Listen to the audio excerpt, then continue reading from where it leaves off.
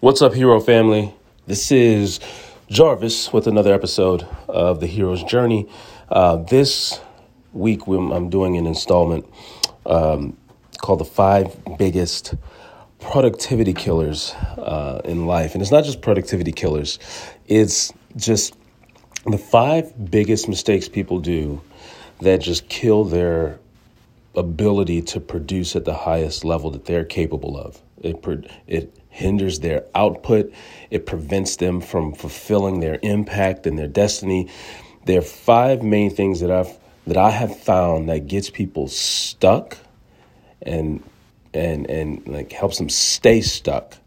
And a lot of times there are things that they don't even realize. And so this week I'm going to lay out. These are some of probably the biggest revelations I've had in my life.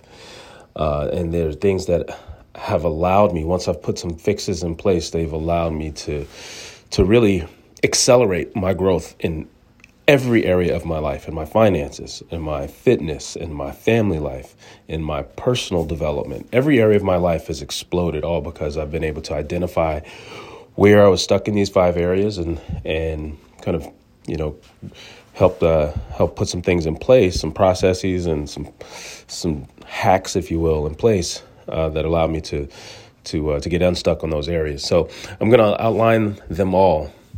And a lot of it comes from my own personal experience. In the last several episodes, I kind of shared my whole journey of where I got stuck in place. I was making a lot of money in life and I got real comfortable. I had all the toys. I had all the materialistic things. I had all the external validation. And at that point in life, I just got stuck. I got comfortable and I just kind of settled in and I stopped growing. I lost my hunger for achieving more and hitting more goals. And I kind of just sunk into this comfort zone and just stalled. And then once I got back, if you go back and listen to the episode, it's really good. But I kind of share like how, from that point forward, my life took this downward spiral. And then I got really aggressive again about how do I get unstuck? How do I get back into this really aggressive mode of pursuing goals? And that's where all this is going to come from. So for the next 5 episodes, I'm going to share my 5 biggest revelations of what I was doing wrong in those moments and then what I did to fix them. And today's is probably I'm going to share my biggest one. It was the moment that really launched all of this for me. And it was the ignition moment in my growth journey. And that was, I'm going to take you back to, I'm laying on my mom's couch. So at this point, I'm jobless, had got fired from my job. My girlfriend broke up with me and I moved from our beautiful penthouse in downtown San Diego. And after bumming, for a few weeks on friends' couches, couldn't really find a kind of a stable spot in San Diego, I had to eventually move back to Chicago. And I'm there in Chicago, back living in my mom's house, trying to figure it out, trying to put the pieces back together again, trying to figure out what the next phase of Jarvis's journey is going to look like. And so that's when a friend introduced me to this book, saying, you know what, you need to read The Miracle Morning. You might get something out of this. And The Miracle Morning, first of all, up until that point in my life, I had never read a full book. I'm pretty embarrassed to say this, but I kind of skated through school. School really came easy to me. I found all the shortcuts. I had concepts I had this very analytical engineering mind. So concepts I could pick up pretty quickly, so I could really pretty easily, pass exams and everything without putting much effort or studying into it. For English class, I would just read the cliff notes of books and pretty much can write a great summary or article based on just picking up little nuggets from cliff notes. So I never really had to read a full book. And so I've never in my life read a book cover to cover. And so my a friend said, look, you need to read The Miracle Morning. I think you can get something out of it. And I said, okay. Ordered it on Amazon. 2 days later, it comes in the mail. And I picked this book up, and for 2 straight days, I couldn't put it down.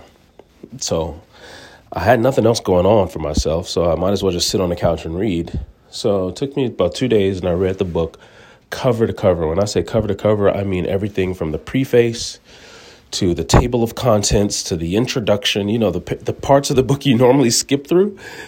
I read every single inch, every single word that was printed on every inch of that book, from the front cover all the way to the back cover. And I couldn't put it down. And it just resonated with me. I don't know why, but at that moment in my life, every word of that book resonated with me. And maybe it's because I could relate a lot to how the author of the book, his name is Hal Elrod. And he went through a pretty similar experience as mine, where he was, a top rated sales rep for Cutco, one of the largest knife selling companies in the world. And he was the top sales rep, and then he went through a traumatic event. He had a car accident, and he was on life support, and I believe he died a few times on the hospital, and they resuscitated him. And he had to figure out how to put his life back together again. And so he put together this framework of how to put the pieces of his life back together again to make sure that to become a top performer. And that's exactly where I was in my life. I was at that exact moment. Our lives had paralleled. I didn't have a car accident, but I didn't have a literal car accident in life, but I had a figurative car accident in life. I hit a figurative brick wall that shattered my life and landed me not in the hospital, but landed me on my mom's couch. Instead of laying in the hospital bed, I was laying on my mom's couch. And so there we were, 2 former high performers having a traumatic life event and now trying to put the pieces together again. So maybe it's because I resonated so much with his story, because it's exactly where I was in my story. And he kind of gave me this framework. And the premise of the book is that all high achievers wake up early. If you look at all the highest achievers on earth, they all have one thing in common. They wake up early and they start the day with themselves. And up until this point in my life, I never really put an emphasis on what time I woke up. I just got up and went. Whatever the first obligation of the day was for me, I just woke up and right into it. As a matter of fact, I would snooze as long as I can until I was forced to get up. If I didn't have to get up for anything, I probably would never get out of bed. I only got out of bed when I was forced to get up for an event, for a meeting, for something that I had to be present to. And so kind of listening to his story and as he lays out this framework of how to become the best version of yourself, he puts a really strong emphasis on, if you really want to be the highest achiever, do you really want to max out your full potential, you got to get up early and work on yourself every day. You got to wake up early every day and work on yourself before you start working on anything else, before you start working on work, before you start addressing family, before you start tending to any event or going to any meeting, before your attention needs to be directed externally towards anything and anyone else. The first part of your day should be directing your attention internally at yourself. Reflecting, journaling, meditating, exercising, working on building your foundation. Then you go out and you service the rest of the world. And I never really paid attention to how I started my day. Up until that point, like I said, I was just, even in my career and being successful in my career, I didn't really have a strong framework to my morning. I would just get up and go. Like, wake up with my phone in my hand. Wake up with my phone going through emails, waking up, going right into social media. I always just woke up right into the world. I woke up right into my obligation, right into my responsibilities, right into my work and my tasks and my action items. I woke up right into whatever the chaos of the day was. And when I read this book, he broke it down simply and says, is that that's where people get stuck in the cycle. That's where you get stuck, is that every day you just wake up immediately running. And next thing you know, years of your life have passed by and you're still running in place. And boy, when I read that, a light bulb went off. Like, that's where I was. Years of my life had gone by and I was just running in place. Waking up running every day with no destination planned out, no plan, no vision, just running. And I was running on a treadmill. I wasn't actually moving forward. I was exerting a lot of energy, sprinting on a treadmill, but never going any distance. And that's kind of where I hit my brick wall in life, and I got frustrated and kind of went off and drowned my disappointment in drugs and alcohol and poor decisions, was because I was frustrated from getting stuck on a treadmill of life. And Hal showed me that it was because I was waking up right into my obligations.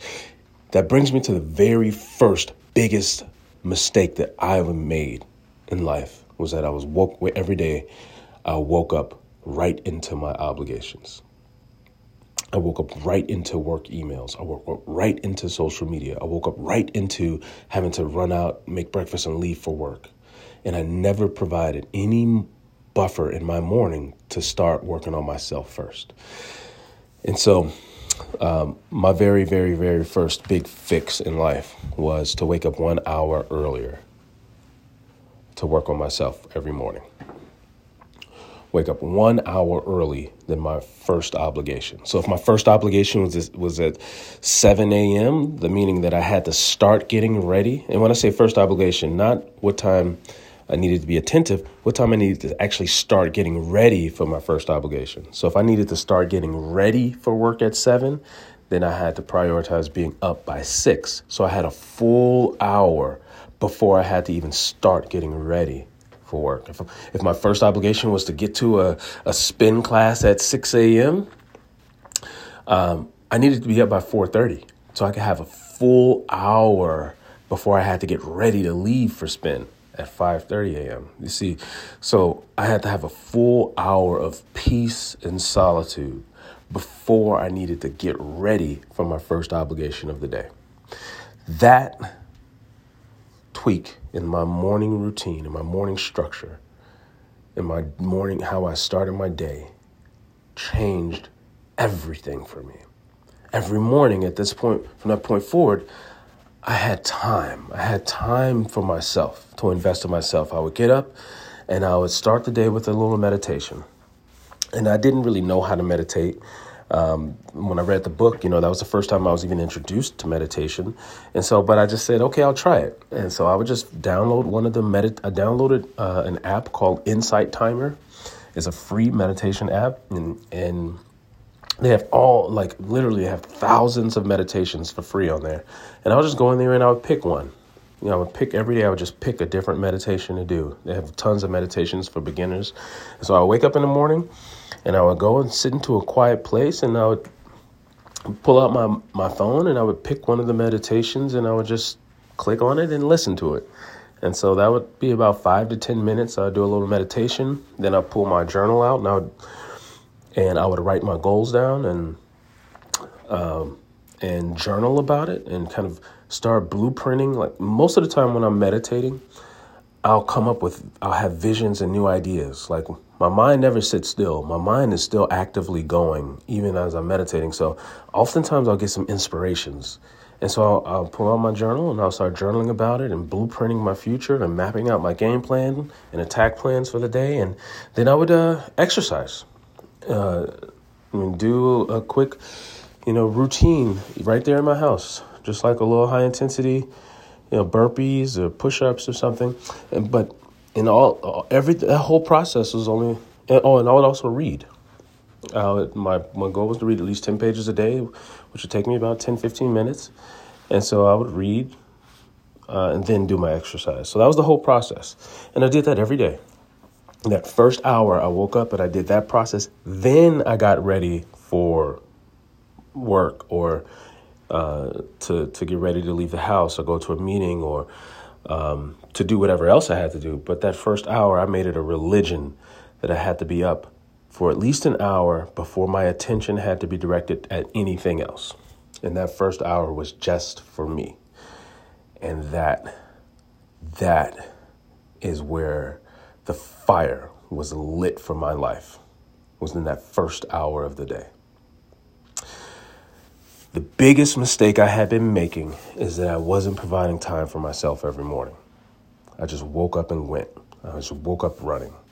Biggest mistake was waking up right into the first obligation of the day. And the way I fixed it was to wake up 1 hour earlier than I needed to be up, than I needed to get for my first, to get ready for my first obligation.